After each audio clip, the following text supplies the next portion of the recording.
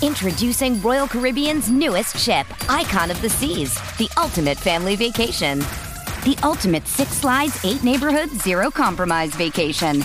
The ultimate never done that, can't wait to do it vacation. The ultimate chillin' by a different pool every day of the week vacation. This is the Icon of vacations. Icon of the Seas, arriving in 2024. Book today. Come seek the Royal Caribbean. Ships Registry, Bahamas. Survivor 46 is here, and so is On Fire, the only official Survivor podcast, and we have a twist this season. The winner of Survivor 45, Dee Valladares, will be joining us every week. We're going behind the scenes of the biggest moments, the how and the why things happen, and the strategy and analysis you can only get from someone like me, a Survivor winner. Listen to On Fire, the official Survivor podcast, wherever you get your podcasts. I mean, what's Pro Football Focus doing? Last week they had Brady. This week they got Brady. We're literally doing it differently from everybody else. As a matter of fact, moving forward from this point on, I will not make reference to PFL. Ready to get into it? Yeah. All right. We're going team by team. I would be very careful about slinging stone. Am I going to get sued? You got legal on this? I like football season, all the things that go with it.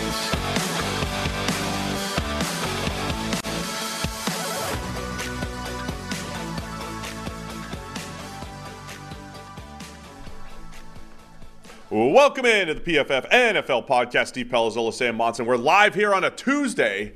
Working on a Tuesday this week, Sam. Yeah. And it's a big day. We're taking all of your best NFL draft bets and predictions.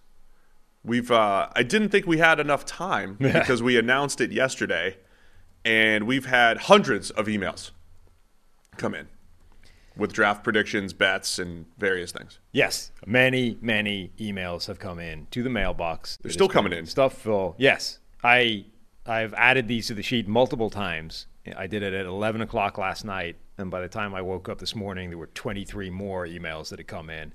Cleared all those, and there were a bunch more that came in after like 8 a.m., and they're still coming in. But time's done. I've stopped. I'm not putting any more on the document. This is the last.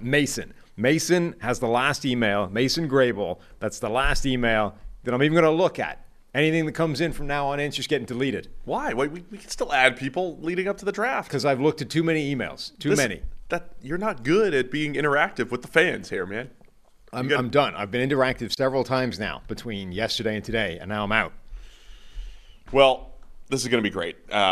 We did this before the season. It was more bet style, right? It was more Steve, Sam, you guys said this thing. I completely disagree with it. The opposite's going to happen. Let's put something on the line. For this, it's less about calling us out and more about just putting your name on the line for a draft prediction. This guy's going to go top 10. This guy will never fall. My team will never do this or that. A lot of the stuff that comes up at various times. Right. And a lot of these, there were a lot of common themes throughout the emails. A lot of people thought the same thing or were sort of pushing the same thing. Frankly, I went with a first come, first serve policy, And if you had the same idea as somebody else whose name I'd already put on the document, you were out of luck. So, time zone's important sometimes when it comes to these things. Wow. Time zone. There was an email from Australia. I honestly don't even know what their time zone is relative to Eastern time, but it's probably not advantageous to this particular task. So I don't think his went on the list. But yeah, so there were a lot of ones that were of a theme. I put in a couple of different varieties of like certain player-specific takes that we'll get to. So when we go through these, I'll make sure I control and F a guy's name, and we can kind of cover all of the bets or the takes on a specific guy at the same kind of time. All right. Well, there were a lot of repeat ones, which are fun. There were some good ones. And then you have some fans who are like, my team will never do this. And then another fan's like, my team will definitely do this. Yeah. Those are fun, too. There were some good ones in there. Well, first off, before we get into it, the PFF NFL podcast is sponsored by Western and Southern Financial Group. While you focus on your roster moves, Western and Southern helps advance your money moves. Buying your first home, planning to start a family, wondering how to make your money grow? Well, Western and Southern's playbook of life insurance, investment, and retirement solutions helps you rest assured on game day.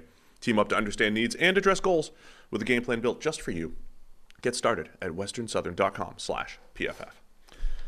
All right, man. We've got so you created a live document for this, right, where people can follow along? I didn't create it as much as repurpose the one we used before. It's a different tab on the document that somebody else helped create because I can't do this. You didn't delete last year's. No, it's results, just a hidden sheet here. Oh, it's hidden? Yeah. Wow, look at you. But we can share this document out to people who can look at it. It'll be in the description of this podcast on YouTube and audio. You can get in there. I'll tweet it out as well. It's already been tweeted by me yesterday. So you can see the running tally of this document. All right, well, let's get into it. Do we get into the chat? It's going to be tough to go back and forth with the chat. Do we take any from the chat later on? I mean, let's start working through them and see how long it takes us. We've got, how many of these things have we got? 37 of these, 36 bets. So let's see how fast we work through the list, and then, maybe we can glance at the chat. All right, well, let's start it up, man. I'll let you go through them, and we'll react accordingly. All right. The first one on the list from Joe McCulley, a.k.a. Philly Joe. Howie Works, Howie Magic, and the Philadelphia Eagles somehow come out of this draft with Jalen Carter. Philly ends up with Jalen Carter. So they got 10 and 30. Whether Carter slips to them the 10 and they just get Howie lucky, or whether they go aggressive. I mean, the Jalen Carter's gonna slip discussion is happening more and more. And there's even more though on there, so we can get to those as well. Yeah, so I don't think this is all that crazy. I mean, I love it as a, hey, we're believing in this thing. Mm-hmm. If Philly with 2 picks, that'd be that's where you take those chances. I think I'm all about teams that have 2 picks taking the quote unquote riskier high upside type of play like a Jalen Carter. Yeah, so a couple other Jalen Carter bets in here based off my Control and F finding. Yeah. Michael Lucchese. Any of the following: Detroit will pass on Jalen Carter if he's available. Detroit will not draft a tight end in the top 100 picks, and Detroit will add 2023 draft picks over the course of the draft. So they'll have more. Those are all different ones? Yeah, he's on board with any of those things happening. And then the other Jalen Carter one we had was Chris McFarland says Jalen Carter will not be the first interior defender off the board. Jalen Carter will not be. Mm-hmm. So that's a good one. According to my horizontal board here for just the defense, that would have to be. Hang on, whoa. So we have a hard copy here, which is just standard operating procedure for Palazzolo. Yeah. But this is a model-derived Horry board. That's right. Wow. Yeah. So I'm going to have an idea of where the strengths and weaknesses are in the draft. Trying to automate it a little bit. This is just my first iteration. I'm going to pretty it up a little bit. Will not be unveiled to the public, but I'll have this. I'm going to have it laminated for draft night, like I'm calling plays. Yeah. Yeah. We got a laminator at home. Of course you do. It's great. Kelly, my wife's got it. It's great. I have her laminate my horizontal draft board here. Uh-huh. So according to my board here, that would be Kalijah Kancey, Brian Bresee. One of those guys is going to come off the board ahead of Jalen Carter. Maybe Mazi Smith from Michigan. Mm-hmm. Interesting. That's a powerful take there. Yeah. So we have. So we're gonna put PFF Plus on the line for all these. Sure. Yeah. I assume we're only going to hand out a few. These are bold takes. They are, yeah. Right? And we'll hand out PFF Plus for... I really need a way of tracking when we've accepted versus declined any of these. So I think it's going to be tough to decline because it's not us going... we're no, not I know, but there might be some that are... I threw a lot on here. There are some that are definitely weak enough that I just think it's not a strong enough take that we want to... Yeah, I got you. We want to credit that with a potential PFF Plus account. That's all I'm saying. You got to come with the heat. Jalen Carter not being the first interior defender taken, that's some heat. Howie getting Jalen Carter, I think, is also some reasonable heat. So those are definitely in. But there's some other ones in here that I think are relative weak sauce. That's all I'm saying. Can we throw Mike Tannenbaum's name into the Google document? You want to put him on the bet? I think we're allowed to put other people into it based off when they put a strong take out there. And send them a free PFF Plus. Maybe I will send that to Mike so he could use our grades and everything. You could send him a hard copy laminated version of the Horry board. Yeah, if he wins. So not only did he have Hendon Hooker going to Seattle at 5 in his mock draft. Yeah, Mel Kiper has just recently put Hendon Hooker in the first round, late first. And Tannenbaum responded, said, good to see you have Hendon Hooker in the first round. He'll be the best QB from this year's draft. Wow, that's spicy. The best QB from this year's draft. So we can add my friend Mike over here to let's find out what he's into. That's in the category of all these things are possible, right? Like everything's possible, of course. That's why it's fun. We've been talking about this the whole time. Like the whole thing of the draft is nothing is in absolutes. Everything is possible. Nobody knows anything. But it's very difficult to see how you can get to that conclusion based off the current evidence. Like, is it possible? Sure. Everything's, in the world of, all these things are possible. Like, nobody thought Brock Purdy would be the best quarterback from his class. All these kinds of, everything's possible. Is it a reasonable thing to be predicting right now? I really don't see how you can say yes. I mean, I don't care. It's cool. Why not? I just have fun. In this world of have fun with it. As much as anything is possible, I still think your takes should be based in some form of reality or empirical evidence. You could come out here and say, all right, based off nothing, some random guy scheduled to go in the 5th round will be the best player from this draft. And you might be right. There's no reason for you to say that, though, beyond just calling it out. What if I go all in on Wake Forest D-tackle Kobe Turner? Yeah. Kobe Turner is going to be the best defensive tackle. For example, there are certain people whose draft rankings out there are sufficiently batshit that every now and again they're going to hit on one, and nobody else in the world will have that guy as their number 1, 2, or 3 player at that position or whatever. We need to have him on our show. Yeah, but we should have him on the show too. There's literally no reason for them to. You can't claim that as a win because the rest of your process is so eyes closed, just throwing darts that it doesn't matter. You say consistently having top 5 quarterbacks that when they play other positions is not a winning strategy. I'm saying you probably shouldn't be using the fact that your top players are drafted by the USFL already as a win for your process. All right, we're not going to name names. All right, let's get into what else do we have here, Sam? What's next on the list here? Do you want me to go through them? Do you want me to? Well, I've started ticking them off, so I should probably maintain my plan since you'll only mess up my system. That's all. All right, I don't want to mess with your system here. What's up next here? Will Levis, Alex L. Will Levis will fall outside of the top 20 picks. This was quite a kind of popular. Levis had a lot of traction with the emails. Barnett Warnock. That guy's name always causes me problems for some reason. Yeah, Barnett Warnock. 3 first-round quarterbacks only, and Will Levis will therefore fall out of the first round entirely.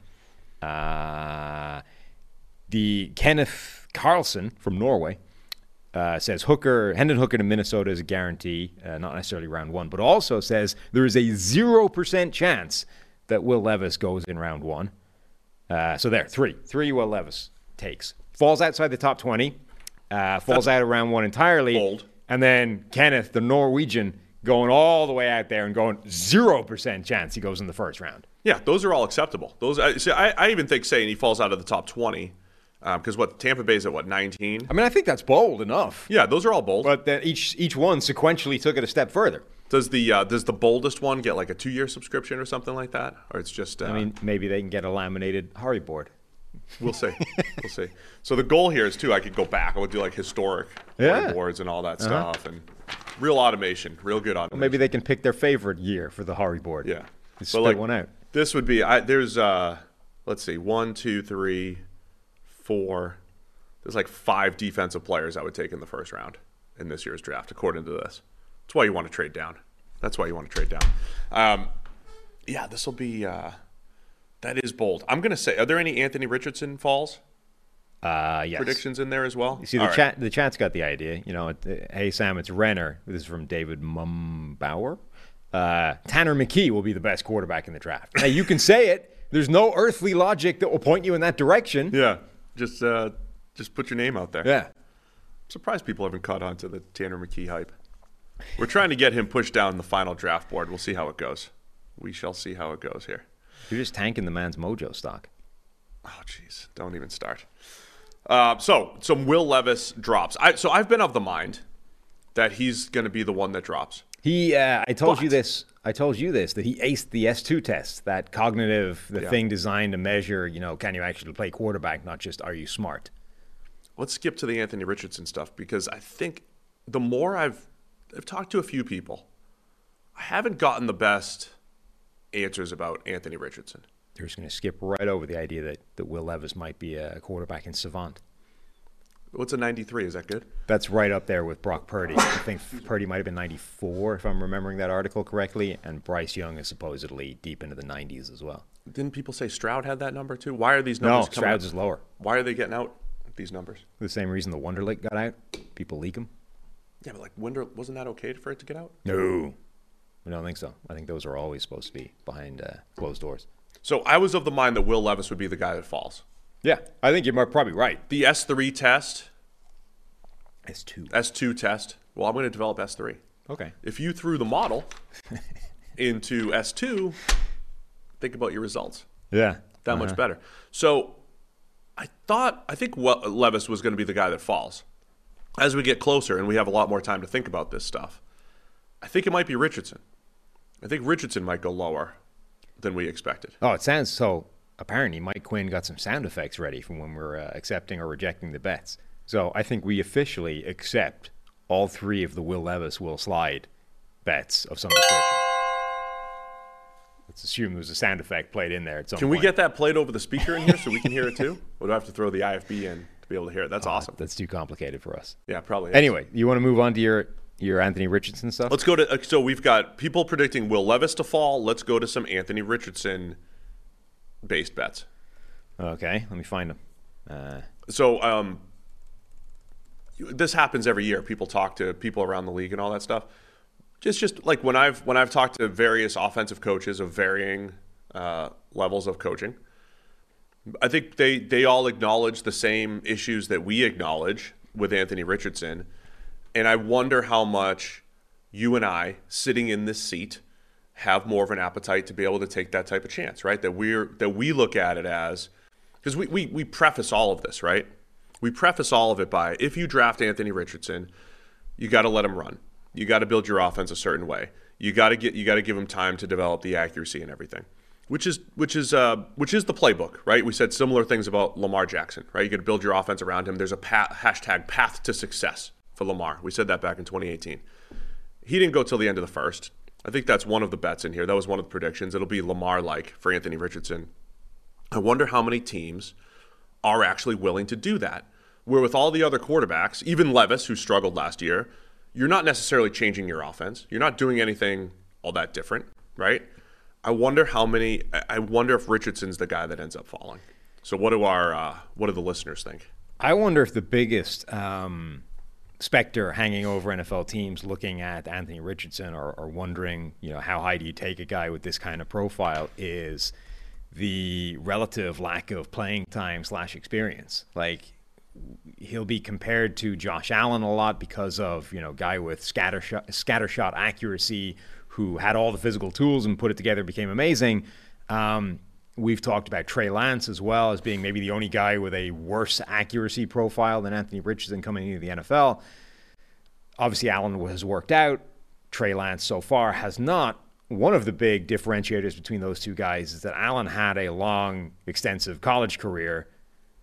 Trey Lance had barely played the game at any level, ever. Still hasn't. Richardson, like his entire college career, is less than 1,000 snaps old. So as much as I wonder, I think NFL teams are scared of that again. The idea of, maybe the freakiest thing to worry about is not what's wrong with him, what do we need to fix, what are the mechanical problems, it's what kind of experience does he have. If he doesn't have a lot of experience, that's when we start to get worried again, because all of a sudden you've got guys like Brock Purdy coming out of the woodwork with his 4-year career, and those are the guys that are coming off well. I wonder if the thing that's scaring teams away, if indeed it's happening, or if it's just smoke, but the thing that could be scaring people away from Richardson at the top of the draft is not only is he a project, but he's a very inexperienced project, and that's the thing that's worrying. And on top of that, we just saw Justin Fields have a season where he looked like a star from a running standpoint, but the pass game never really caught up for Fields. A couple good games here and there. As much as we've talked about, Josh Allen is the comp for Anthony Richardson or Cam Newton or Lamar Jackson, right? How much of it is the last thing the NFL saw was Justin Fields, 1,000-yard rusher, setting records, but there was still kind of some question marks coming into the offseason, right? Is he going to develop as a passer? You're opting into that, basically. with Anthony Richardson, right? I think there's an assumption there's a similar level of rushing ability. There's a similar level of pass game development needed. The closer we get, the more I think Richardson might be the one to drop, especially as Hendon Hooker. What does Mike love here? It's entirely possible. Oh, he's listening. He's live. Mike's live listening to us right now. Oh, nice. Oh, no, not he's listening to your mock. He's behind. He's always a little behind. He's a day behind. A lot of people are. So, in fact, good news is the emails are going to keep flying in based off being a day behind the curve. All right, we ready for the Richardson? Yeah. Let's go. What do they got? Stuart Laverty says Anthony Richardson will be picked somewhere between, this is very specific, 25 and 31, and by a team trading up. Now, I'm willing to stipulate that just says he'll fall out of the top 25 picks. And who's fall out of the top 25. William Knight says, takes it a step further. Richardson will slip out of the first round entirely. So he also references Malik Willis last year. How, everyone was close to the draft, he was getting number 2 overall of the Lions. Yeah. Even those people who were sort of out on their own, a lot of people had him late first, and then he ends up sliding all the way to the third round, and looks like the NFL was right on that. Yeah, this is interesting because if Richardson does fall, all those teams that have multiple picks, like the Lions, what about the Eagles playing around with that before they get into, I don't think they would, but the teams that have the multiple picks and everything and can take a shot on an Anthony Richardson, maybe they're the team. Maybe it is the Bucs at 19, as someone predicted in the chat. So I think these are good. These are bold picks based off what we know right now. A lot of people mocking Anthony Richardson at 10. You just put him at 1. So it is a bold prediction here. Yeah, I mean, I think acceptable. I think we accept both of those. We've talked about it before already on the podcast, but I think there is a notable difference between Richardson and Malik Willis in terms of ability, even as a passer, especially as an athlete generally. It's an important point to make that, look, we thought based off quarterbacks always go high, they always go early. A lot of last year, the Malik Willis talk was sort of driven off, look, this quarterback class stinks, and yet somebody's going to take a chance on a quarterback. It ended up being Pittsburgh at number 20. They went with Kenny Pickett. But the idea was teams need a quarterback. You got to draft somebody. Even in a crappy class, someone's going to get pushed into the first round. It's different this year where you're saying there are quarterbacks available. You don't need to go crazy. You don't need to sort of reach and push these guys forward. We're looking at these quarterbacks, I think, and already agreeing that these are first-round caliber players for the most part. It's not a case of, look, absent of any options at quarterback, somebody is going to push one of these guys into the first round.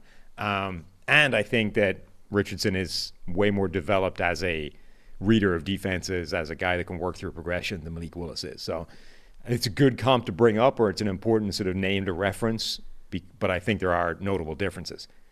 Yeah, that's all fair. So was that it from a Richardson standpoint? Yeah, there's only a couple of them.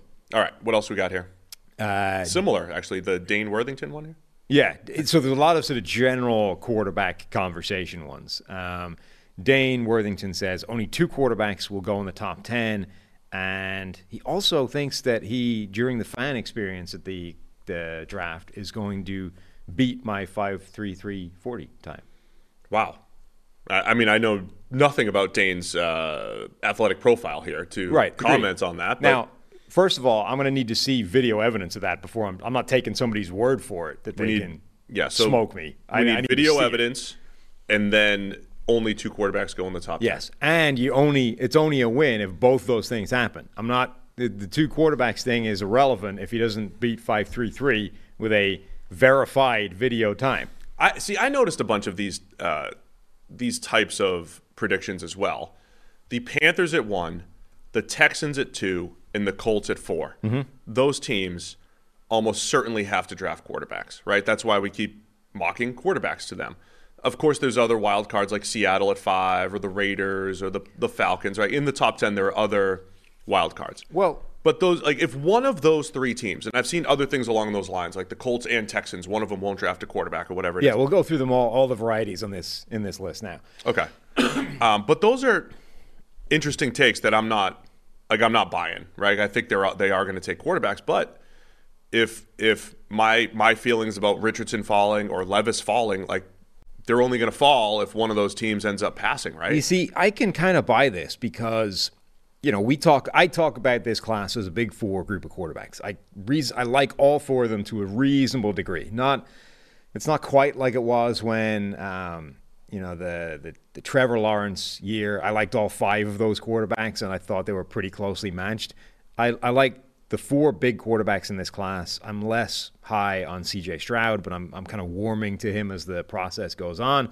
Like, I can see an argument for all four of these guys, but their strengths and weaknesses are so wildly different that everybody is not going to be in that bucket. Like, if you're one of these people that just hate small quarterbacks, you're immediately out on Bryce Young. Like, you're not going to think he's a top quarterback. You're going to think this guy's a marginal prospect. Maybe we take him in the second and hope he turns into Drew Brees or Russell Wilson or whatever. But, like, I'm not risking a top 5 pick on that. Or if you look at C.J. Stroud's play under pressure and think that's a terminal problem, that's not getting fixed, regardless of one amazing game against Georgia.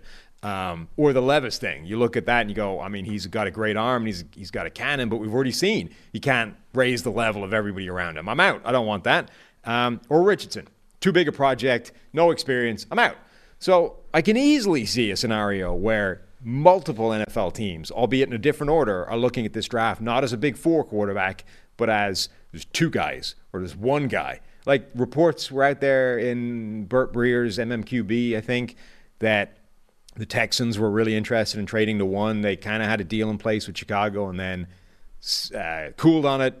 Carolina jumped them and blah, blah, blah. And they're sort of saying they'd love to get Bryce Young. But if Bryce Young's gone, if Carolina takes him, they might not take a quarterback. The market has now shifted to Bryce Young. Right. Bryce Young is now the favorite to go number one overall. It was previously C.J. Stroud. It's now Bryce Young. But my point being, depending on how you weigh and view the strengths and weaknesses of these quarterbacks, I can absolutely see scenarios where these teams at the top who desperately need quarterbacks simply don't view the remaining guys as options. They're like, look, yes, we need a starter. This guy's not a starter. Therefore, drafting him does us no good. You know? So I think it's plausible, like all of these. Let's run through them all, right? Dane Worthington, only 2 quarterbacks in the top 10, and the 5-3-3 thing. Bold. Sam from Wales says 3 quarterbacks will go in the top 5, and none of the 3 will be Bryce Young. Wow, Bryce Young is the faller right there. Bold. Spencer Schreiner says the Colts will trade back and roll with Gardner Minshew at quarterback. So that's That's really bold. That's because people have said trade back and get Hendon Hooker. Yeah. But so by the way, there's a lot of Hendon Hooker smoke in the first round. And a lot of bets here. So in a lot of the bets saying number of first round quarterbacks and all that stuff, are they doing that based off we're expecting 4? And they're saying, we're going to be bold, there's only 3. Hendon Hooker really could be one of those guys in this mix here. Kyle Waite jumps on the Burt Breer thing and says Houston will pass on a quarterback at 2. Jack Smith says Bryce Young. Idiot. Bryce Young will be quarterback number 4 drafted, and it will be outside the top 5, and it'll be by Tennessee. I'm happy to take that without the Tennessee part. That's getting very specific. But essentially, Bryce Young will be the faller. Will get taken outside the top 5 again. I think that's all the quarterback ones. Those are interesting to me because obviously you and I have come to the conclusion that Bryce Young is the best quarterback. And, would a team like Atlanta at 8, if Bryce Young is their top quarterback for whatever reason, and he just doesn't go 1 or 2, right? If he does fall, does he become the guy that teams end up trading up for or whatever it might be? A lot of what ifs, a lot of potential what ifs here. As much as, again, I entirely we think that Bryce Young is the best quarterback prospect in this draft. I have zero trouble believing still that their NFL teams will look at him, again, being my size. Like, at some point, they watched all these guys in person, right? They stood next to them. Frank Reich, and maybe reports are, and the betting market is moving towards Bryce Young. But, I would have zero trouble believing that Frank Reich, a former quarterback in his own right, and therefore a large human being, stood next to Will Levis and Anthony Richardson and C.J. Stroud and then Bryce Young and went, No, it just can't happen. Cannot get it done at that size. Not going to work. So as much as I think Young is the best quarterback, I just have no trouble believing that there are enough NFL teams that think that way or that simply will get suckered into that based off looking at him to go, I'm not taking that risk. So that's Is that it for all those? I think that's all the quarterback-specific ones. But, my transcription was not done with the concept of Control F in mind. Therefore, there might be things written in a silly way that causes us problems. We'll get to it if we need to. All right, what's next? So we're taking all of those, right? Yeah, I think all accepted. I mean, so at the end of the day, like, how many of these things do you hit? They are all pretty bold relative to what we're seeing. Mm-hmm. And so if, 5 hit or 3 hit or, it might only be 1 or 2. I mean, these are all bold takes. I want somebody to give me, like, the random safety that gets drafted in the first round. Yeah. Right? Who's the Terrell Edmonds? There's always a random safety. I will read those emails. If somebody from now on starts throwing us in some emails, give us the random name that nobody's anticipating. I think I saw a Cedric Tillman first round thing, which is becoming that's a thing. Like, people are talking about that a bit these days. But if somebody give me the random guy that nobody is predicting for the first round that goes, there's a couple of those in here. Yeah, I think those are acceptable. We should take these all the way up till. You're saying that because I'm the one looking through the email box. Yeah. You're mining. You're mining for the right email. All right. Matt Anderson says the Texans will take Nolan Smith at number 12. Edge rusher from Georgia. So I like that as a prediction. I did a little exercise with our friend Steph Stradley, Houston Texans super fan, does some writing over there, Houston Chronicle, and she grabbed myself, Dane Brugler, who's going to be on the show with us on Thursday, and a few other. Released his million-word behemoth. The beast is alive over at the Athletic. Go check it out, the Dane's draft guide. But she gave us a question: What's your best case scenario for the Texans at 2 and 12? I actually wrote my best case scenario is Bryce Young at 2, Jackson Smith-Njigba at 12, which is exactly what you did in your mock draft. And then Dane, his answer was Bryce Young at 2 and then Nolan Smith at 12 for the Texans. That was his best case scenario. And she was also asking us to kind of predict, Nick Caserio, D'Amico Ryans types of players, and it was, high character, just good, solid, strong players. I think Nolan Smith fits the bill maybe for the Texans. So it's specific, but I think it's this is acceptable. It's a very specific prediction, and if it comes true, absolutely, that's worth the PFF plus. Yep. Okay, we will accept Matt Anderson's bet. All right, it's running back time. Ethan Woody. This is the first Bijan one. Bijan, his take is Bijan will be drafted top 15 and then by a team that trades up. So not just going to the top half of the first round, but by a team trading up to do it, which would be like sacrilege to the PFF people, Yeah. Taking a running back in the top half of the first round is already out there. Trading up to do it would have Timo, PFF Moo, brain would explode. There would be all kinds of, German abuse on the Twitter line at these people. We would get some monologues. We would get some live on the show monologues from certain people. Yeah. Okay, so other Bijan ones in here. Matt Colquitt says the Eagles won't pass on Bijan Robinson. Now when? So that means at any point they will never not pick Bijan Robinson, whether it's 10, whether it's after a trade down. Yeah, I don't remember. That's at any point. Let me find out if I can find this email. I don't know if it was that specific.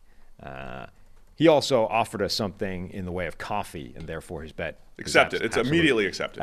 So this was a longer email, which is why I chopped it down like that. Outside the top 10, or inside, they won't pass him in their first shot, essentially. Okay. Basically talks about how, no chance that Bijan goes below 10 to the Eagles. So that's his floor, is that first pick that the Eagles have. Yeah, I mean, that is pretty bold. He offered us Klatch coffee, which apparently is the best in the world. So I'm in. I'm willing to test that out. Test the theory, for sure. One more Bijan one. And there were a load of Bijan ones, by the way. And a lot of them were the same. So, yeah. Aaron Williams says Bijan at 8 to Atlanta. That was quite a popular one as well. A lot of people had that pick. And this was another one with coffee involved, and therefore his name may have got bumped to the top. I'm trying to think of like all the times you've been surprised in the past, right? And we get into this headspace of we only see a couple real draft boards. I like to look at the consensus board now along with the PFF board. We both have our own opinions on players. You definitely get into this headspace of like, I'm going to paint a picture which is really only in our minds, right? Well, and then other stuff happens. So first of all, where is the chalk spot for Bijan right now? Because depending on the fan base you listen to, it's like, oh, there's no way he gets past the Lions. There's no way he gets past the whatever. I've seen half a dozen of them. Like, where is his actual? This is where everybody's expecting him to go spot. I could see him getting picked at 15-ish. I could see that being. Because I'm trying to think, like, when was the last running back taken reasonably high that actually surprised people? Like, people knew the Giants were probably going to take Saquon at 2, despite everybody shouting at them. Or it could have been Edwards-Helaire to the Chiefs. Was that surprising? That was surprising. I thought Travis Etienne was surprising to Jacksonville. Najee, people thought that was going to happen. Najee was not surprising. A lot of people had him going to the Steelers, or at least like the Bills or the Bucs at the end of the first. Zeke Elliott, people expected to go in that kind of range. Maybe like people were sort of shouting at Dallas for passing on Ramsey to do it, but it was expected. So that was years ago too. Yeah. But like my point being, like what would the first spot be where it would actually be surprising for Bijan to go? I mean, I think 10 to the Eagles would be surprising. I would be surprised if either of the Atlanta at 8 or the Eagles at 10 happened. Anything beyond that, I can kind of see. Yeah. So let's talk about the Bijan stuff for a minute here. Again, I've got just the defensive side of the ball, right? And this is kind of like how teams operate, right? You've got this horizontal board. These are the players I would take in the top 5, top 10, first round, and then you go. And we've mentioned a ton of times there's only X amount of blue chip players in this draft. That happens every year. Peter King's already doing the whole, there's only 15 first round grades. That stuff, you hear that every year. But that's where everybody's going to have a first round grade on Bijan Robinson, right? And this goes back to our Rick Spielman discussion and all that stuff. Where does positional value come in? There's never going to be this rule and edict for all 32 NFL teams where they all say, thou shalt never draft a running back in the first round. Right. There'll be a few teams who are like, we love Bijan Robinson, but we're not doing it. We're going to reshuffle our board. A few teams will do that. But other teams are going to say, what are my alternatives? I'm looking at this. Do I want to take the corner that I have as an above average player, or do I want to take the blue chip, right? So it just takes one team to make the pick. And the more I think about it, all of these Bijan predictions, I don't know about the trade up or whatever, but like him going in the top 15, it's not crazy. It'll probably happen. I don't do it in my mock drafts because I wouldn't. You don't maybe do it. You're okay with it. Maybe back half of the first, fine. I could see it happening. I could see all this happening. So they're bold, and they're specific, some of the Bijan ones that we got, but absolutely, I could see this thing happening. I think they're possible. I'd be surprised if we went inside the top 10. Anywhere in the middle of the first round, in large part because of what we talked about. Like, it's not a strong first round. I haven't done it every year where you do that. I have 17 first round grades this year, blah, blah, blah. But like this year, it feels like there's like 20. There's about 20 first round grades, period. So anybody picking after 20 is by definition selecting a player that they have a second round grade on or trying to trade the hell out of the first round. So if you're stuck in one of those positions, there's no trade offer on the table. You have to pick. I mean, the deeper you get into that, the harder it is to pass on a guy like Bijan Robinson, who, as you said, everybody is going to have a first-round grade on. At one of your 20 is Bijan. So if you're picking after 20, I mean, even the most sort of ardent anti-running back person is getting more difficult for that guy to defend passing on Bijan the deeper into the first round you go. And in the middle of that first round, I think if you're not one of these teams that sort of needs a specific position where the value is, which is probably tackle, cornerback, maybe edge rusher at those spots, like those kind of 3 spots. If you don't need one of those and you're sitting in that spot and nobody's trading, like Bijan's going to be sitting there like, yeah, what's up? And why do teams trade up, right? Because they take their horizontal board and they say, I've only got one player at this tier left, and I have several players at the next tier.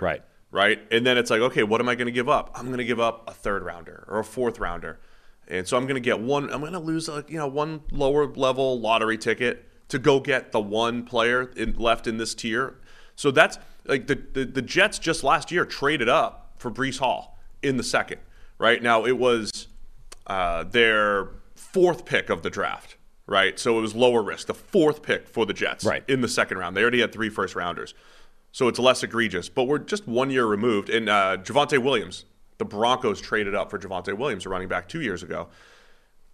teams are still willing to trade up for a running back, and they're doing it because they think this is the top guy remaining. They don't treat the running back position differently than others. So it's all possibly in play here. Yeah, though I think it's more explainable to sort of trade up in the second round or whatever where it costs less. I think that's a more difficult thing to swing if you're in the middle of the first round. I get it. All I'm saying is, like, from a PFF perspective, you're right. Like, we're going to say this is an egregious move. This never should happen.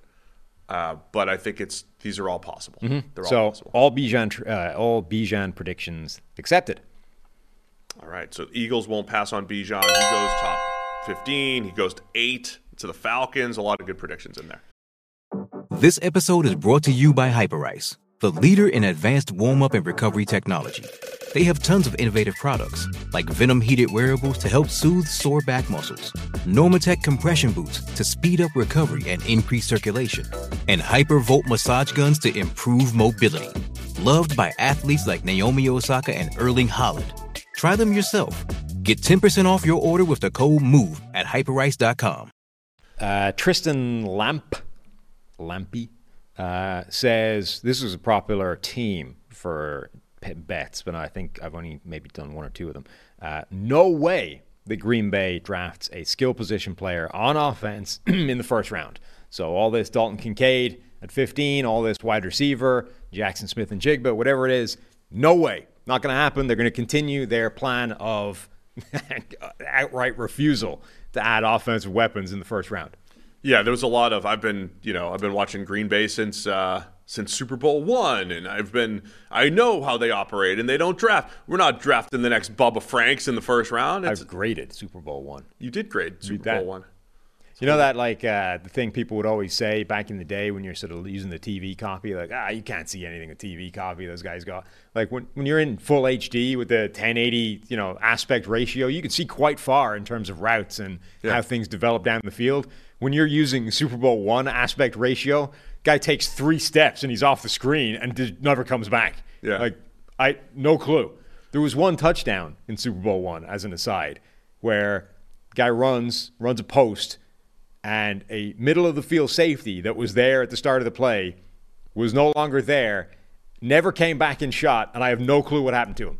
None. Did you just give him a -1? I did, yeah. I was like, he should have been there. I don't know what happened to him, but it's like single high man coverage, and the middle-of-the-field safety never came into the shot. Well, he had 2 coverages back then too, right? Right. It was like cover 1, cover 3. I don't think I've ever seen that before, where a guy literally just disappears from the play and never resurfaces. They even have cover 2 back then?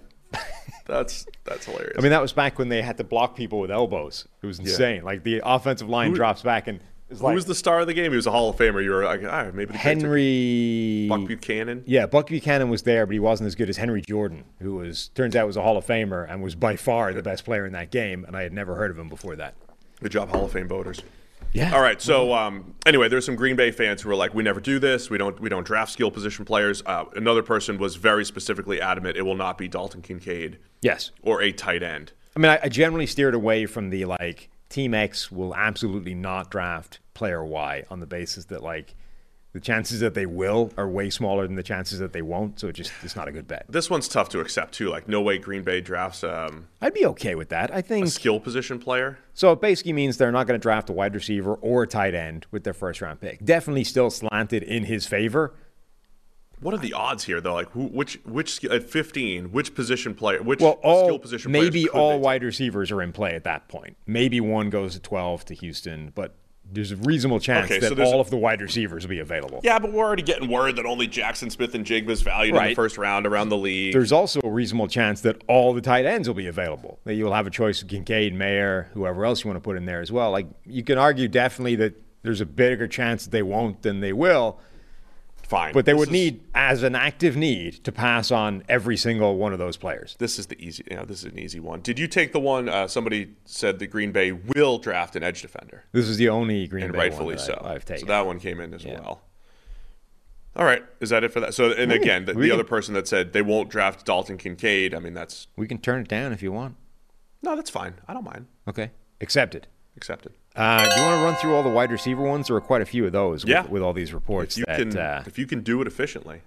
I mean, that's a different question. Let's stay on task here. Okay. Zay Flowers drafted wide receiver 1. I see that one. Yes. So, yeah. Colson Schaefer. Thank you.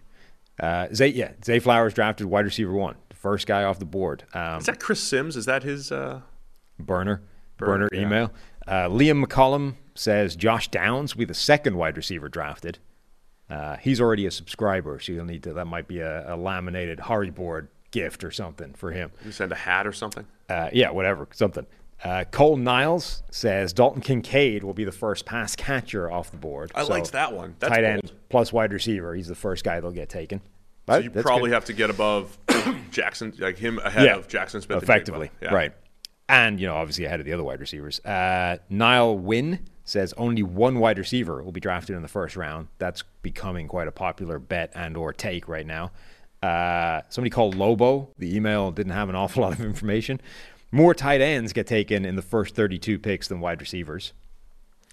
So that's a good one. Yep. That happened a couple of years ago. There was like 4 linebackers before there was 2 edges. Yeah. Just like random flow of the draft. And then David Green says more running backs will get taken in the first round than wide receivers. So a lot of people jumping running backs than wide receivers. Yeah, a lot of people jumping on this idea of teams hate this wide receiver class. I think those are fair. I mean, the fact that the receiver class might be hated, but that's going to involve Bijan Robinson, of course, and then maybe like a Jahmyr Gibbs. Oh, wait, there's a couple more player-specific ones. Robert Jimenez, whatever. Jordan Addison falls out of the first round. So that's my guy, my wide receiver number 1. Do you accept that? I think there's an eminent chance it happens. I could see that being... That's like 50-50 to me. Right. Jordan Addison. Dylan Leslie says Trey Palmer, the speedster from Nebraska, will be drafted above Jalen Hyatt. Wow. That one's spicy. So that's bold. That's bold, right? Again, I don't think it's crazy to think, because the Jalen Hyatt evaluations are going to be all over the place, and Trey Palmer's faster. That feels pretty crazy. It's aggressive. I mean, it's very aggressive and bold. You want to read my note on Trey Palmer? That was one of my favorite notes as I went along. Yes. Where is he? I have to scroll down quite a way. Where do you keep your notes? Document.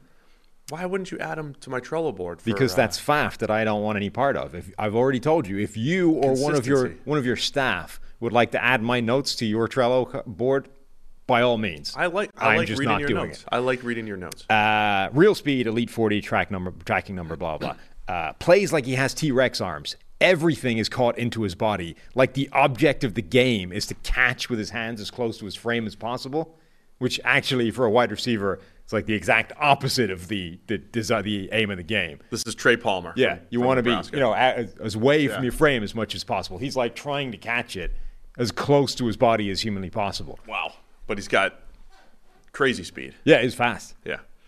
So that's Dylan Leslie, very bold, saying Trey Palmer will be drafted ahead of Jalen Hyatt. Uh-huh. That's accepted, definitely. Okay. Did you accept all the other ones? I mean, I haven't officially. We just run through them. You want to talk about any of them? Or just, you said only just accept them all?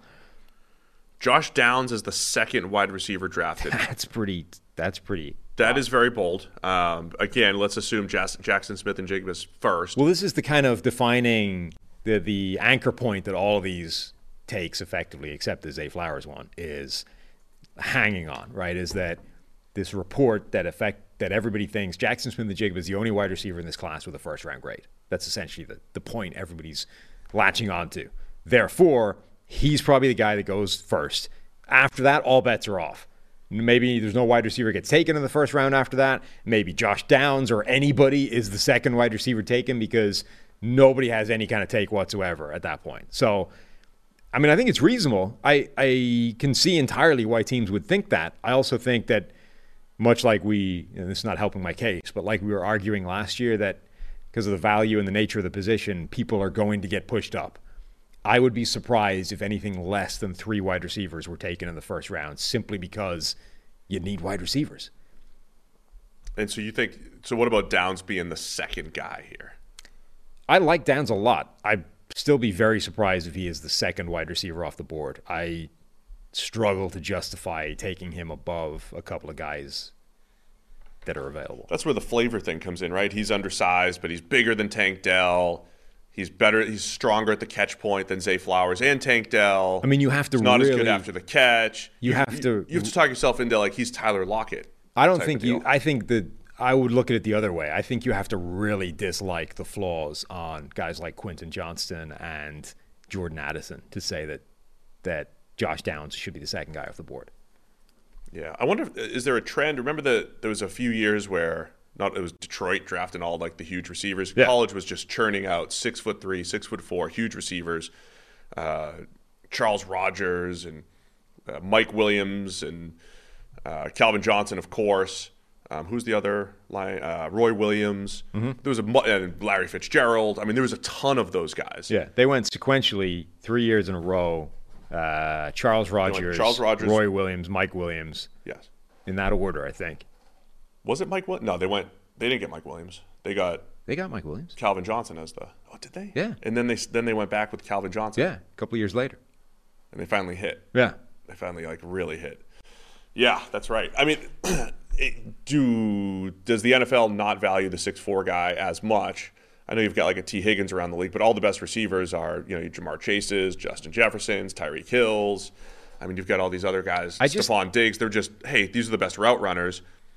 Does Quentin Johnston feel better 10 to 15 years ago or 10 years ago when bigger guys were just a little bit more common? Yeah, I don't know if it's going in that direction that that the league is sort of specifically pivoting away from those bigger guys. I think a couple of things are happening. Number one, the smaller guys are becoming less of a problem. Like, you can still be really good as an undersized player in a way that I think was much more difficult previously. Space game, baby. Number two, in this specific draft, I think the bigger guys are just worse.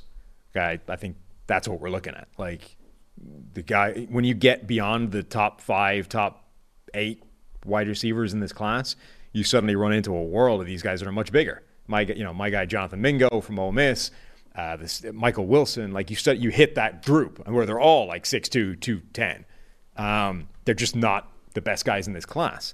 So I don't think we've reached a point where like bigger wide receivers are no longer as valuable as they once was. Like A.J. Brown, huge, comes into the Eagles, completely transforms that offense. Like, if you're a legit big guy, you're still legit. Dwayne Jarrett was mentioned in the chat here. Wow. Remember, he came in. He was the next Mike Williams, USC Mike Williams. Joey asks, was Mike Williams the dude who ate himself out of the league? Yes. Maybe he actually was. But he got back in. Maybe he actually was the next Mike Williams, and that was the problem. That might have been the problem. But there was definitely Reggie Williams from Washington, and then Jaguars had one good year. Reggie. I always say nobody celebrated a 3-yard catch like Reggie Williams. We did confirm, by the way, before the pod started, that there was no bet in officially from Walt, I believe. No, Walt talks a big game in the chat. Got a lot of takes. Didn't get a bet in. Didn't get an email. I don't think. Maybe he didn't have time. I mean, maybe it's possible. He only has 2 hours a day to hang out in the chat. But would love to hear from Walt what his strongest take is, so that we can. So we're accepting. What about this? I mean, yes, we're accepting all of these wide receiver ones. What about Zay Flowers as the first wide receiver drafted? I accept that. That's bold. No. I mean, oh yeah, we're accepting all of them. I'm just saying. Oh, okay, yeah. What are your thoughts on it? Yes, because that one is out there. I always say receivers like a flavor thing and everything, but I'm starting to see this every single position. Yesterday was hot for hot edge takes, right? People are. It's because Chris Sims put out his rankings. Chris Sims put out his rankings, so it was like Will Anderson, number 5. Yeah, that's not usually tier 3. Pete Prisco, our friend, tweeted out, I don't think Will Anderson is Von Miller. It's like, okay, fine. That's not a hot take. No, but he's saying I don't think he has the same juice, to be this high-end guy. Honestly, it was the same thing we said about Aiden Hutchinson last year, but it was still like, we've also said it about Will Anderson. Player. Like, it's not. We've said it about Will Anderson. It's like they're still the best player, right? They're still the safest. This guy might not be a Hall of Famer. All right. That should probably be your baseline expectation in any given draft, is that the player you're talking about is not one of the greatest players to ever play the game. And that's fair. So wide receiver is more of a which flavor do you prefer type of position more than others.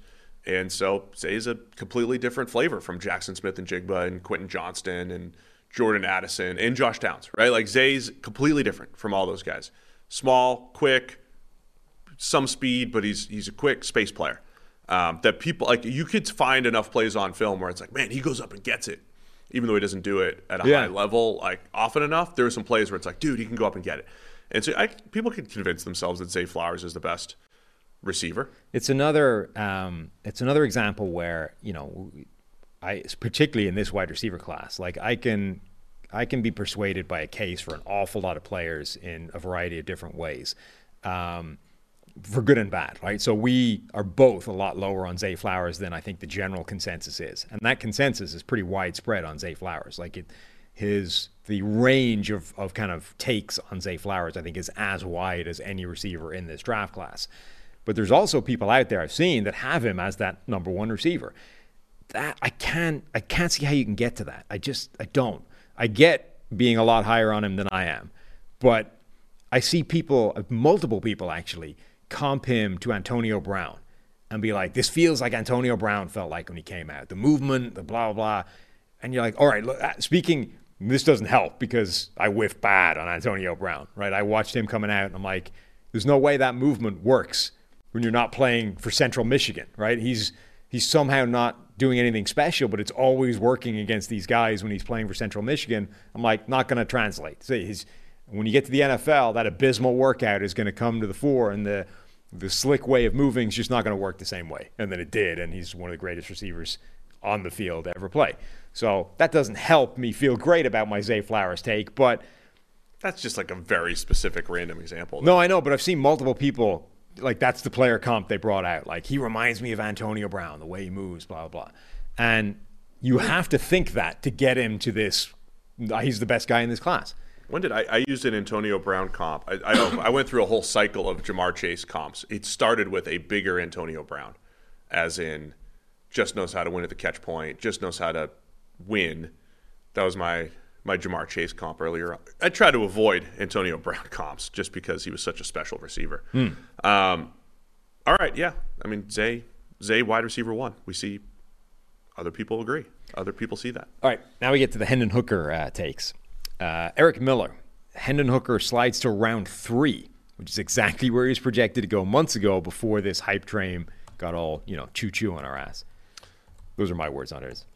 So that part does happen very, very often. Mike Glennon was the first guy that came to mind. Every year, there's this guy, like a month before the draft process. It was usually Gil Brandt. It would always be like Gil Brandt. It'd be like, teams are really hot on this guy. And it would be like Mike Glennon or Davis Webb. Who was Kevin Hogan? I was searching. I swear he got first round. Like there was like a tweet, even if it was just a tweet. Like some teams like Kevin Hogan in the first round from Stanford. I couldn't find it recently, so it could have just been in my dreams. But there are always mid-round quarterbacks who get Davis Mills got first round hype. It's all Stanford quarterbacks. There was at least people who were like, Davis Mills could be a first rounder, and we're all like, this is crazy. And then they end up in the third. They end up exactly where they should have been. Mike Glennon third. Davis Webb was 4th or 5th, right? Maybe it was I don't remember. He's a coach now. Davis Mills was the 3rd, and Glennon was the 3rd. How many am I repeating?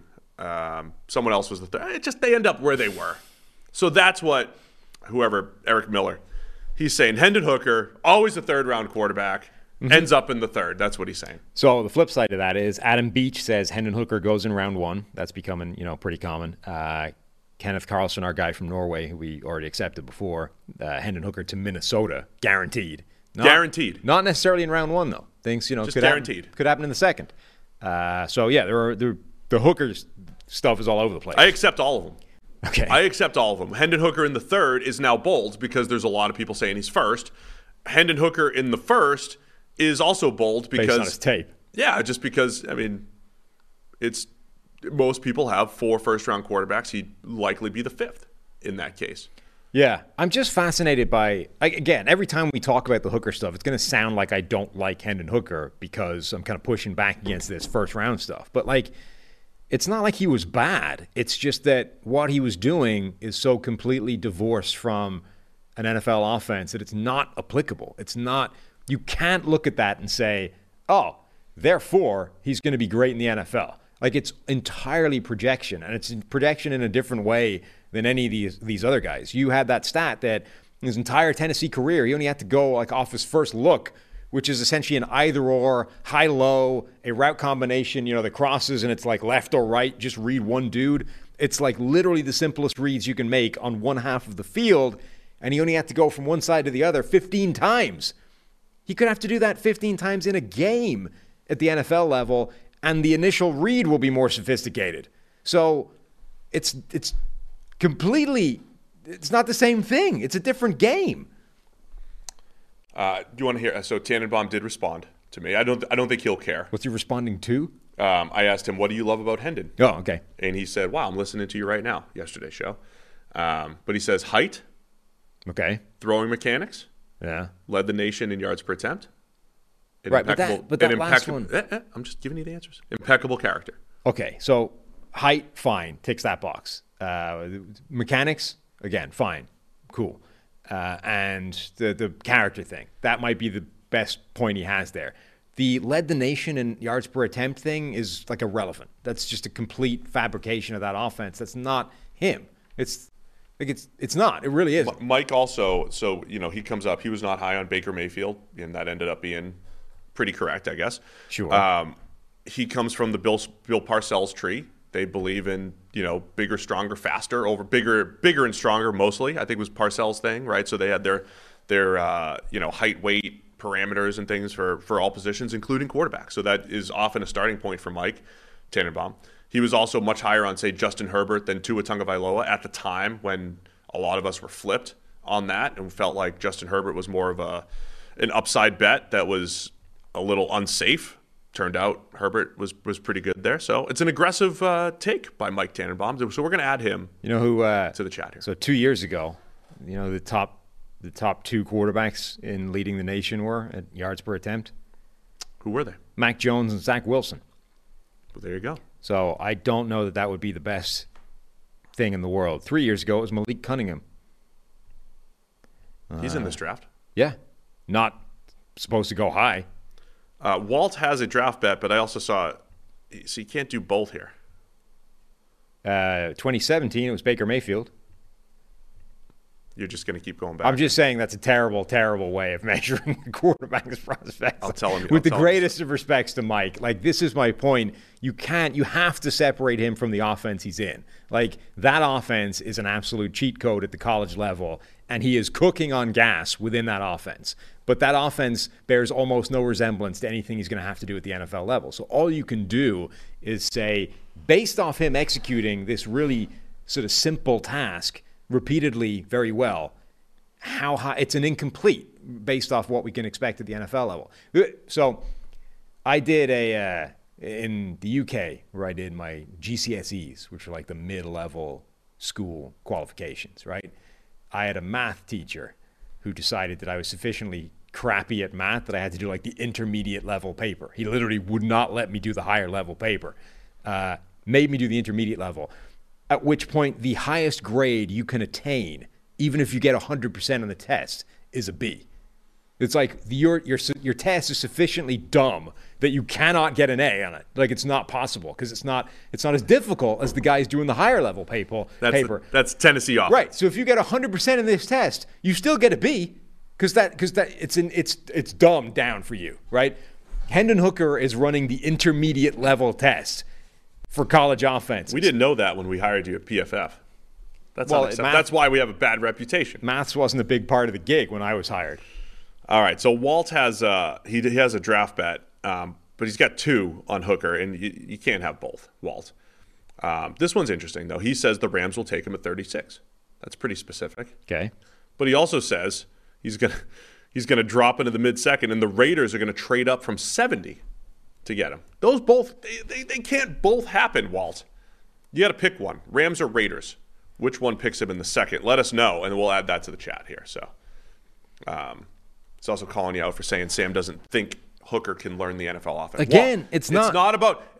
I don't want to answer it again. I don't want to answer it again. I will answer it one last time, and then I'm out. It's not about saying he cannot do these things. It's about saying we have no earthly idea if he can.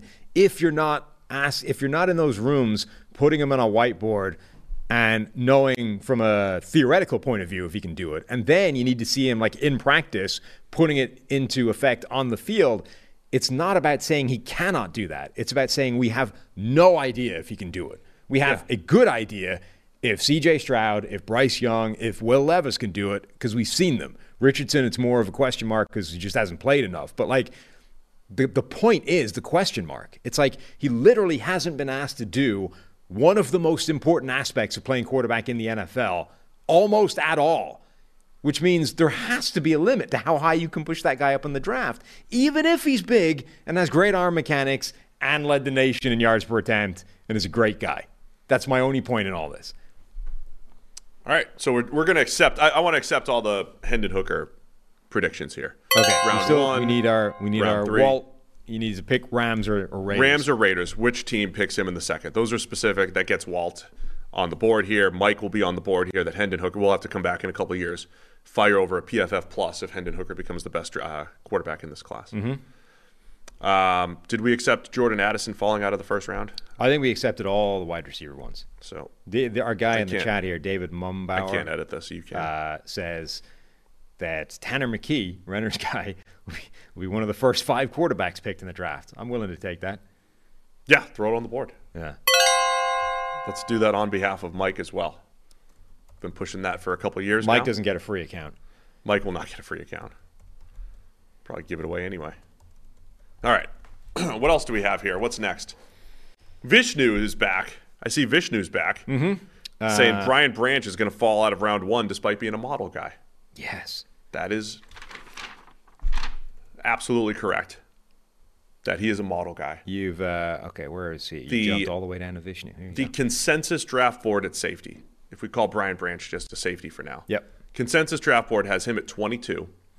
The next safety is Jordan Battle at 72. So basically a third rounder, his teammate at Alabama. So there's a chunk of safeties at 72 to 101 in the consensus board in that third round type of range. So it's either Brian Branch falls out because everybody's like, safety class is trash, we don't want any of these guys, or he goes in the first round because if you do need an impact player in the secondary, a safety, or the best safety by a mile in this draft, you have to get Brian Branch in the first. Mm-hmm. I will accept that, but that's what's happening there. I mean, I'm banking on there's only a handful of players that are worthy of first round consideration, and he's one of them. Therefore, he'll go in the first. So yeah, acceptable. Yeah, no, I think that's fair. Brian Branch is too good to really fall, in my opinion. TJ Wenkert. Plus, it's a terrible safety group. What did you say? Wenkert. Where are you looking? Why? I'm on down line 26 here. Yeah. Why have you skipped ones? Everything else is accepted. They're higher. No, it isn't. Oh, go. Sorry. I can't edit. I can't add yeses to things. Jesse Klauber says Keely Ringo, the Georgia cornerback, will go in the first round. He thinks that effectively the boost that the Georgia defense gives all these guys is going to push Keely Ringo up into the first round. So I didn't realize this till yesterday, till I saw my recent update of the consensus board. It was from last week. I'll have to check it again. Ringo is 30 on the consensus board right now. Okay. So that's cornerback 6. So right now it's Christian Gonzalez, Devin Witherspoon, Joey Porter Jr., Deonte Banks, Keely Ringo, then Cam Smith. So he's 5th, on the consensus board right now. We had him much lower in our cornerback rankings. Mm-hmm. I could get why people would like him, right? Big and fast. I forget where I saw this, but somebody was making that argument yesterday. I assume it wasn't the same person, that the collective performance of the Georgia defense over the last couple of years has effectively artificially inflated the individual stock of all the members from it. And none of the players... Except Nakobe Dean. Yeah. None of the players from that defense are as good as they were billed, essentially. Trayvon Walker, number 1 overall, hasn't been good so far. Jordan Davis, whatever. They were even arguing Jalen Carter isn't as good as he's being told. Quay Walker. Devontae Wyatt. Right. So those were the 4... Unless I'm missing something. The 4 Georgia... There was another linebacker taken as well, in addition to Dean and Channing. Walker. Yes. Stribling? No, that's a different player. But he was a 3rd rounder, though. Yeah, but still. I'm just saying that last year, 4 Georgia first rounders. Trayvon Walker goes 1. Thought that was way too high. Jordan Davis goes 13. Tyndall. Channing Tindall. He might. I think he'll end up being good. Jordan Davis goes 13 for a defensive tackle that there are questions about him rushing the passer, right? Mm-hmm. That's not a common thing in the NFL these days to go that high. Quay Walker goes in the first. To me, looked like just a good, safe linebacker. He did not play great last year. Also got kicked out of 2 games. Yeah. And Devontae Wyatt took a little time to get on the field as a 3 technique for the Packers. So there's probably a case to be made that all of those guys underachieved in year 1 as rookies. And, for whatever that's worth, they all went in the first round. Mm-hmm.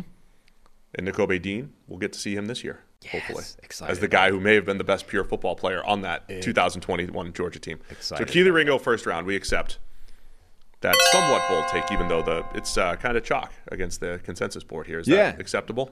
No, I think so. I was surprised when you said that. I didn't think he'd be taken there. So now you can get to your TJ Wenger. You're going to put a yes in the Jordan Addison falls out of the first round one? I can't edit. I don't have editing privileges here, apparently. Where is that? Oh, yeah, there it is. It's up a little bit. So now, TJ Wingert says Nolan Smith will get taken ahead of Tyree Wilson. Nolan Smith, another Georgia edge defender. Yep. Will he get elevated above Tyree Wilson? There were quite a few Tyree Wilson emails and takes as well, so this is kind of curated the I guess the top one, my favorite. That would be pretty wild. Yeah, I mean, I've seen other people around the internets put Nolan Smith ahead of Tyree Wilson. I'm sure we saw that last year with Trayvon Walker. There's enough people that evaluate football players that understand the production element and understand it's not just about traits. It's it's a combination of both. So let me add my take to it. Okay. This will be my bold take. I'm going to buy into the fact. Do we know if Tyree Wilson's going to work out? I believe the report was that he was supposed to do an individual workout at some point. I'm just going to predict he falls out of the top 15. That's somebody that the teams don't buy into all of the hype. Okay. I'll just throw that out. So we had there. a couple more. We already had Matt Anderson saying that the Texans will draft Nolan Smith at 12. This was the other Nolan Smith take from TJ Wenger, that Nolan Smith will be taken before Tyree Wilson. And then we have one more from Joel Anderson that says Tyree Wilson and Nolan Smith will be taken that will be 1-2 from edge rushers, which means Will Anderson, at best, will be the 3rd edge rusher selected in the draft, which is heading in the Chris Sims direction of Will Anderson hate. Will Anderson will be the 3rd edge at best? Yeah. Yeah, I mean, that is bold, man. I mean, look, this stuff started. Tyree Wilson, by the way, it's supposed to have some kind of mid-April. We're close. Yeah, mid-April workout. You're right. If Wilson does work out, if he does do all the movement drills and they check out, maybe he ends up going top 10. If he doesn't, I think there's enough uncertainty there maybe that he falls. The Will Anderson thing is interesting, right? Because, look, last year, Aiden Hutchinson had a bad rep against Jamari Sawyer. Bad rep in a playoff game, and everybody saw it. Sawyer, who it turns out is quite good. Who turned out to be a pretty good pass-protecting left tackle for the Chargers. As a NFL left tackle. NFL left tackle. So Sawyer pancaked Hutchinson to the ground, kind of. Right? It was one of those leverage plays. Hutchinson's trying to fall back into the tackle, and Sawyer buries him. And there was a lot of, this is your number 1 overall pick? Did you see this play? There was a play, famous play in my mind. 2015, Joey Bosa is projected to be the number 1 overall pick other than quarterbacks, and he goes up against the number 314th ranked offensive tackle in college football. Willie Beavers? Willie Beavers. And Willie Beavers had this rep against Joey Bosa where he just swatted his hands and just buried him. The number 314th ranked offensive tackle who happened to play in the MAC, and everybody thought was this great developmental tackle prospect, 4th rounder, Willie Beavers, never sniffed the actual field in the NFL. No offense, but he played a lot of practice squads. So 1 rep scouting, right?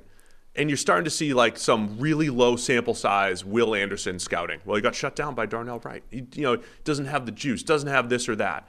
And the moral of the story is Joey Bosa is awesome despite a bad rep against Willie Beavers. Aiden Hutchinson looks like he's awesome despite a bad rep against Jamari Sawyer. And I think Will Anderson is going to be awesome despite, let's call it, about 10 pass rush reps against Darnell Wright where he got shut out. That's like that's got to be a career highlight for Willie Beavers. It's yeah. like the I gotta find it. You know the scene in Rounders where Matt Damon makes a run at Johnny Chan, like bluffs him on that one hand. He's like, I just wanted to say I bluffed Johnny Chan off a hand. Like I just wanted that one play that one bet. That's Willie Beavers. Willie Beavers can go to his grave saying, I pancaked Joey Bosa one time. Sure, after that, things didn't go so well, or in fact, before that. But that one play, if he's got, the man needs to get the copy of the tape from somewhere. Like, I'm sure, the college has got that in the archives. Like That's why you got drafted in the 4th, though. Somebody saw that rap against Bosa. Right. Those, the like digital photo frames where they usually cycle through like your family pictures and stuff. He just needs the video of that just playing on loop constantly. This is me pancaking Joey Bosa. The Will Anderson thing is interesting to me because I get entirely how you can come to the conclusion that Will Anderson is not the sort of blue chip that he's being talked about as. I get being a little bit leery of him and sort of saying, look, forget Von Miller. That's like an unreasonable expectation as a starting point. But to even say he's not in the Joey Bosa, Nick Bosa, Chase Young mold, he might not even be in the Aiden Hutchinson category. Maybe he's a step below that. I get that. What I don't understand is sort of dropping him below, Tyree Wilson on his own, and then below Nolan Smith as well, and then if you're Chris Sims, dropping him below 3 more guys as well. Like, I understand saying, let's tap the brakes on saying just how good this guy is. From day one, he got kind of the defensive version of the Trevor Lawrence hype, where like day one in his college career, it's like, this dude is the guy. Like, look out, 2023 draft, this guy's coming in a couple of years. And those guys, I think, tend to skate past the traditional like nitpicking time of the draft. It's like, we've just determined from day one, this guy's amazing, and that will remain intact all the way through the draft. And I think if you start to look and really poke holes in his game and his production and those kinds of things, you can question, does he really deserve that like true blue chip level evaluation? But I don't. So I get that. I think that's an entirely reasonable and maybe correct viewpoint. I don't get how you make that leap from that to going, he's the 3rd or 4th or 5th or 6th best edge rusher in this draft. I think that's just like overcompensating. It's like everyone else thinks he's the blue chip. He's not. I must push back, and I must push back harder than the push that is to get him at this spot. Yeah. So he stinks. Yeah. Like, honestly, I fight that with Tyree Wilson. I'm not trying to be like so like against the grain with Tyree Wilson. And that might seem hypocritical because some of our takes are so contrary to the convention that people are going to say we're doing. Like, I don't think I'm doing that with Christian Gonzalez. I resisted the urge to put him even lower on my cornerback list because I went, all right, it's gone too far now. Even though I don't like him as a player from a sort of technical and actual on-field performance, the movement skills are so good that there becomes a point where you say, I'm willing to take the gamble. I think it's worth it. And I think the Tyree Wilson thing is similar. Like, I don't like him. I don't think he's got a good chance of working out. But at some point, you go, okay, this is where it's worth taking a shot. Just a little bit more on the Will Anderson point. I can understand some of the angst against him. So from a college football standpoint, back in 2021, it was about Will Anderson and Aiden Hutchinson, the two guys you're talking about. Everybody was saying which guy would deserve the Heisman if we were going to give it to a defensive player. The stats said Will Anderson that year. Right. The PFF grade said Aiden Hutchinson. So there was a point where we were kind of like, Will Anderson's not as good as the stats show, right? Maybe. And last year he wasn't as effective as a pass rusher. And if you look at the career for Will Anderson, he does not have an elite pass rushing performance against NFL prospects, when compared to NFL prospects. Right. 64th percentile pass rush grade in college among guys that have gone on to the NFL. Aiden Hutchinson was 90th percentile. Now, where Anderson is different, he has the very best or second best run defense grade of anybody. Hutchinson was in that boat. He was close. He was 98th percentile. But we get 99th percentile for Will Anderson.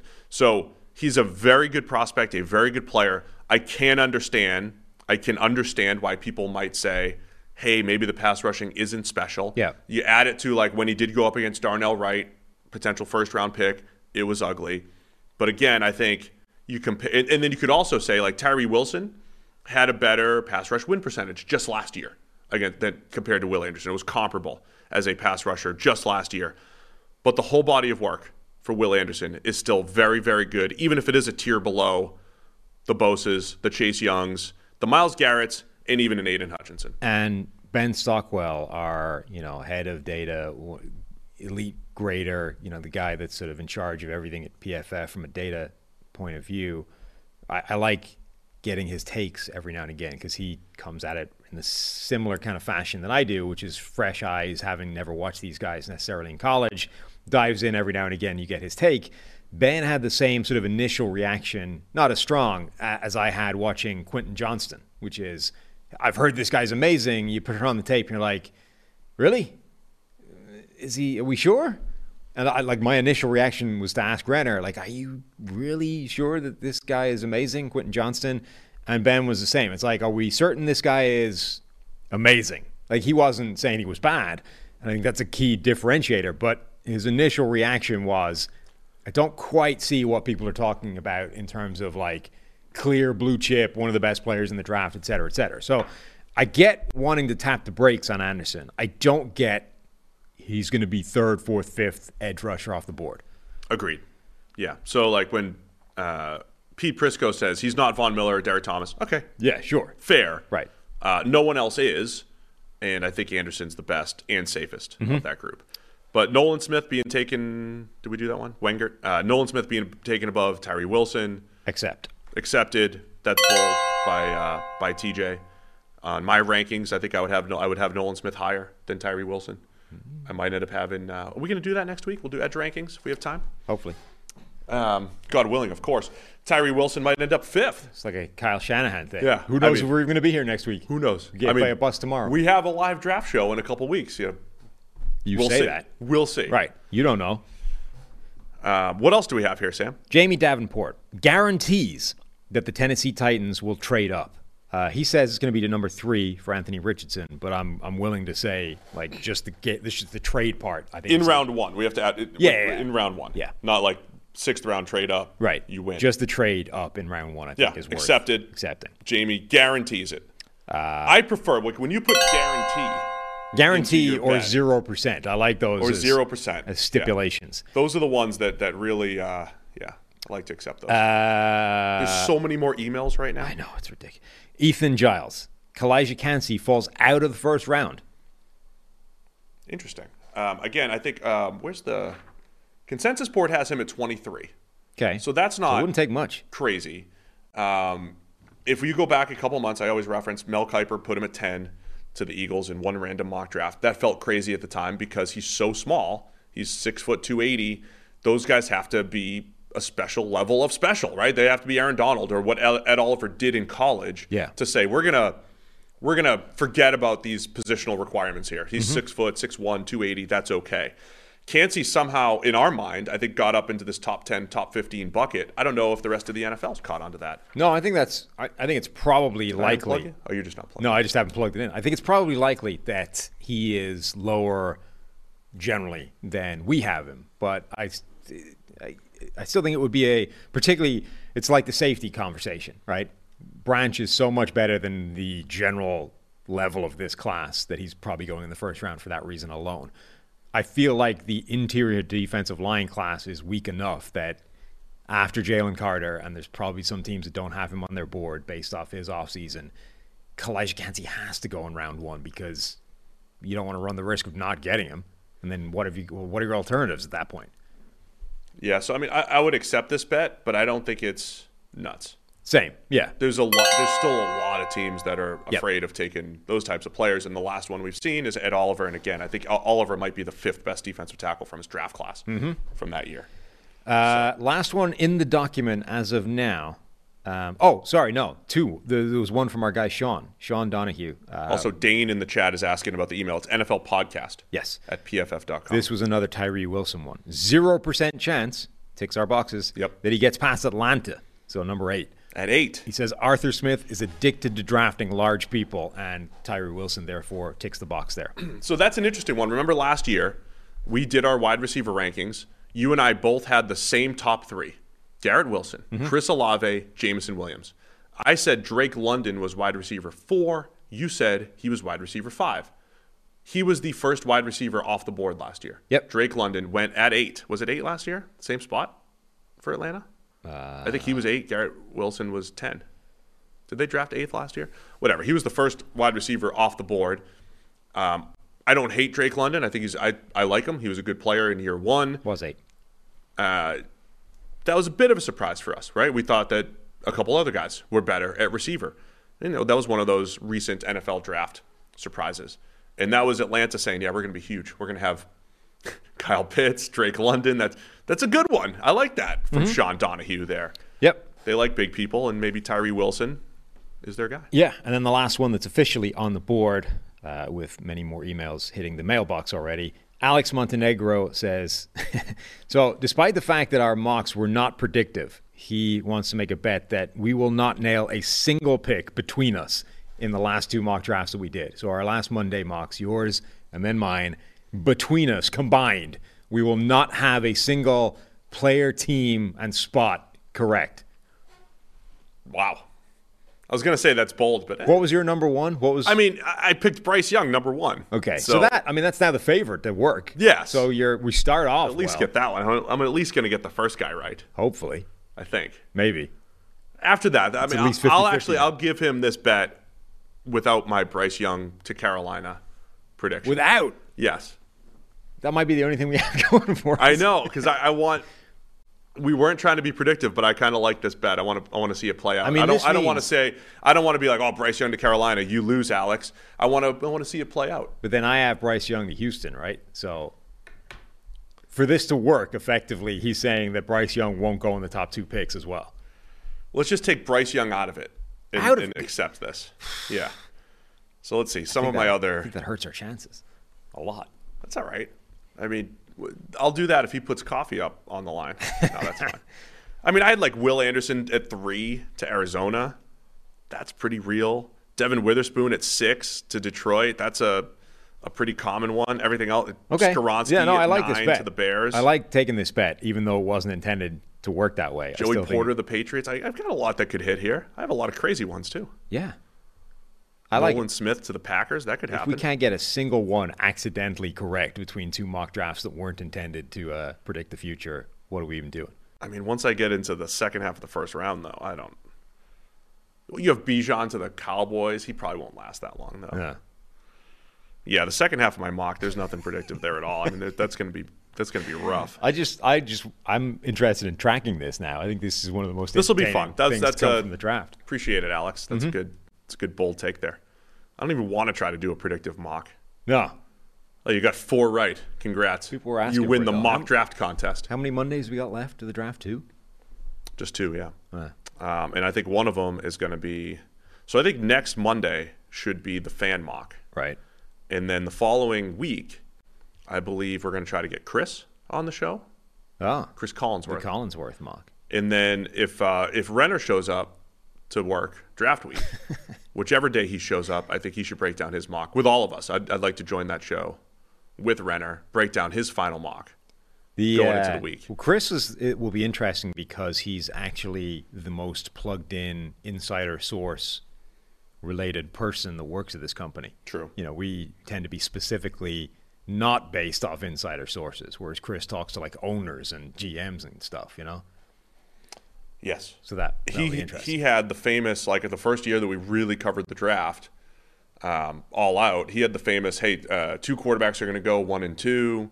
Did he even predict the Rams trading up? So he was predicting quarterbacks are going to go 1 and 2. It was the year Goff and Wentz went 1 and 2. And I think he even predicted the Rams making the big trade to go. And so Chris became famous for a little bit for his draft takes. Became famous. Yeah. He made a name for himself that year. And then he kept trying to predict, I think, the top 3 quarterbacks are going to go top 3 and 4 are going to go top 4. And hasn't panned out since, but that was a big prediction he made. Yeah. We've had 10 emails come in just since we've been doing this. The ones to get added to the sheet, though, I really like the idea of shout out the one random name that nobody's talking about that's going to end up going in the first round. Who's this year's Cole Strange that the Rams think they can draft in the third round, and then somebody goes off the reservation Cole and drafts Strange, him good in the one. 20s? Like we just got, Parker Conrad just sent one in saying, guarantee, those are good words too to catch my attention. Yeah. Guarantee New England trade down in the first and take a wide receiver with the pick. Hotter take, they reach for Cedric Tillman, the second coming of N'Keal Harry. Oof. So that's cold. That's good there. That's pretty good. But that's the type of takes we're looking for here. Yeah, it's interesting the strategies that people will try and employ to catch our eye with the email. Somebody, I forget where it was, somebody had an email that was designed effectively to catch my eye by saying something like... The ghost of Austin Gale? That's it, yeah. From Andrew Jordan, hoping this subject line catches your attention. Whereas in reality, there's so many emails coming in that if the subject line doesn't have bet in the title, I'm almost certainly not reading it right now. I read it. I read I've read a lot of them, but man, did I skip a bunch too. Yeah. I'm just saying that's the least likely way to catch my eye right now is to have anything other than draft bet in the titles, in the subject line. The inbox is loaded up. I think we should still accept leading up to the draft. We'll have some fun with this. Maybe we'll add a couple. So everybody's going to tune in to every show because you never know. We can add like 2 or 3 per show, and you have to tune in. Judging by this fact that I have to scroll onto the third page, we have got well over 100 of these entries. I think we had 100 coming into the day. We've got something in the region of like 125 based off how far into the mailbox I have to scroll. They want us to do a predictive mock. They do. People want that. I don't know why. People like that. I mean, there's a reason. I have an honest question for people, too, especially for those who say this is the worst mock ever. Again, I will ask this question every year. What makes for a good mock draft? Well, that's the thing. People like the predictive thing. What does success look like for a mock draft that you're reading in April, before the draft? Yeah. Right? Because you're not commenting after the draft and saying, this is the worst mock because I just saw the draft and you missed everything. You're saying, I just read this mock draft. You're trying to predict the future. It's terrible. What makes it terrible? But more importantly, what makes it good? What makes a good mock draft? Is it lack of surprise? Is it just, do you want me to go down the consensus board and just list? Do you want me to just, whatever the most common pick is, we always see Seattle take Tyree Wilson, do Tyree Wilson. What makes for a good mock draft? Let us know. They want it to be predictive, and they want you to be right more than other people. But you can't be right. Like, we don't know when you're right. We don't know when you're right. I'm talking today. Like, if I do a mock draft today, somebody's going to say it's the worst mock ever. What makes a good one? What's going to make you tomorrow say, great mock draft, Steve, love it. Can't wait for the draft in 2 weeks. Nobody has ever said that about a mock draft ever. Everybody always hates them. Your only goal with a predictive one. You can't have bad unless good exists, right? No, you can't. You can't shine your light. Darkness doesn't exist without light, Sam. You know what I'm saying? Light doesn't exist without darkness. You need both. I don't know that that's true. Yeah, that's exactly true. So you can't have bad unless there's something that's good. Yeah. So you can't say everything's bad unless there's some sort of standard. Yeah. It's got to be a standard. Okay. All right. Thus ends today's show. Yeah. Sound good? Sure. Thank you for all of your emails. This is great. Yeah. Apparently people like this a lot. Yeah, at least sending us bets. Better than we thought. Maybe we'll do a whole nother show on these. There's only, however, 73 likes in this particular. Oh yeah, I haven't been begging people to like it lately. YouTube do you do that when I'm not here with Renner? I hit the like on the way up. On the way out. Walt gave me an answer. What did he say? What makes a good mock draft? I don't know. He's got a lot of stuff in there. All right. Well, thanks to everybody for tuning in. Renner is going to be here tomorrow. Mm-hmm. We have Dan Brugler on Thursday breaking down all things NFL draft. We got the Beast out, his great draft guide over at The Athletic. So big week here for NFL draft. We'll see you again tomorrow.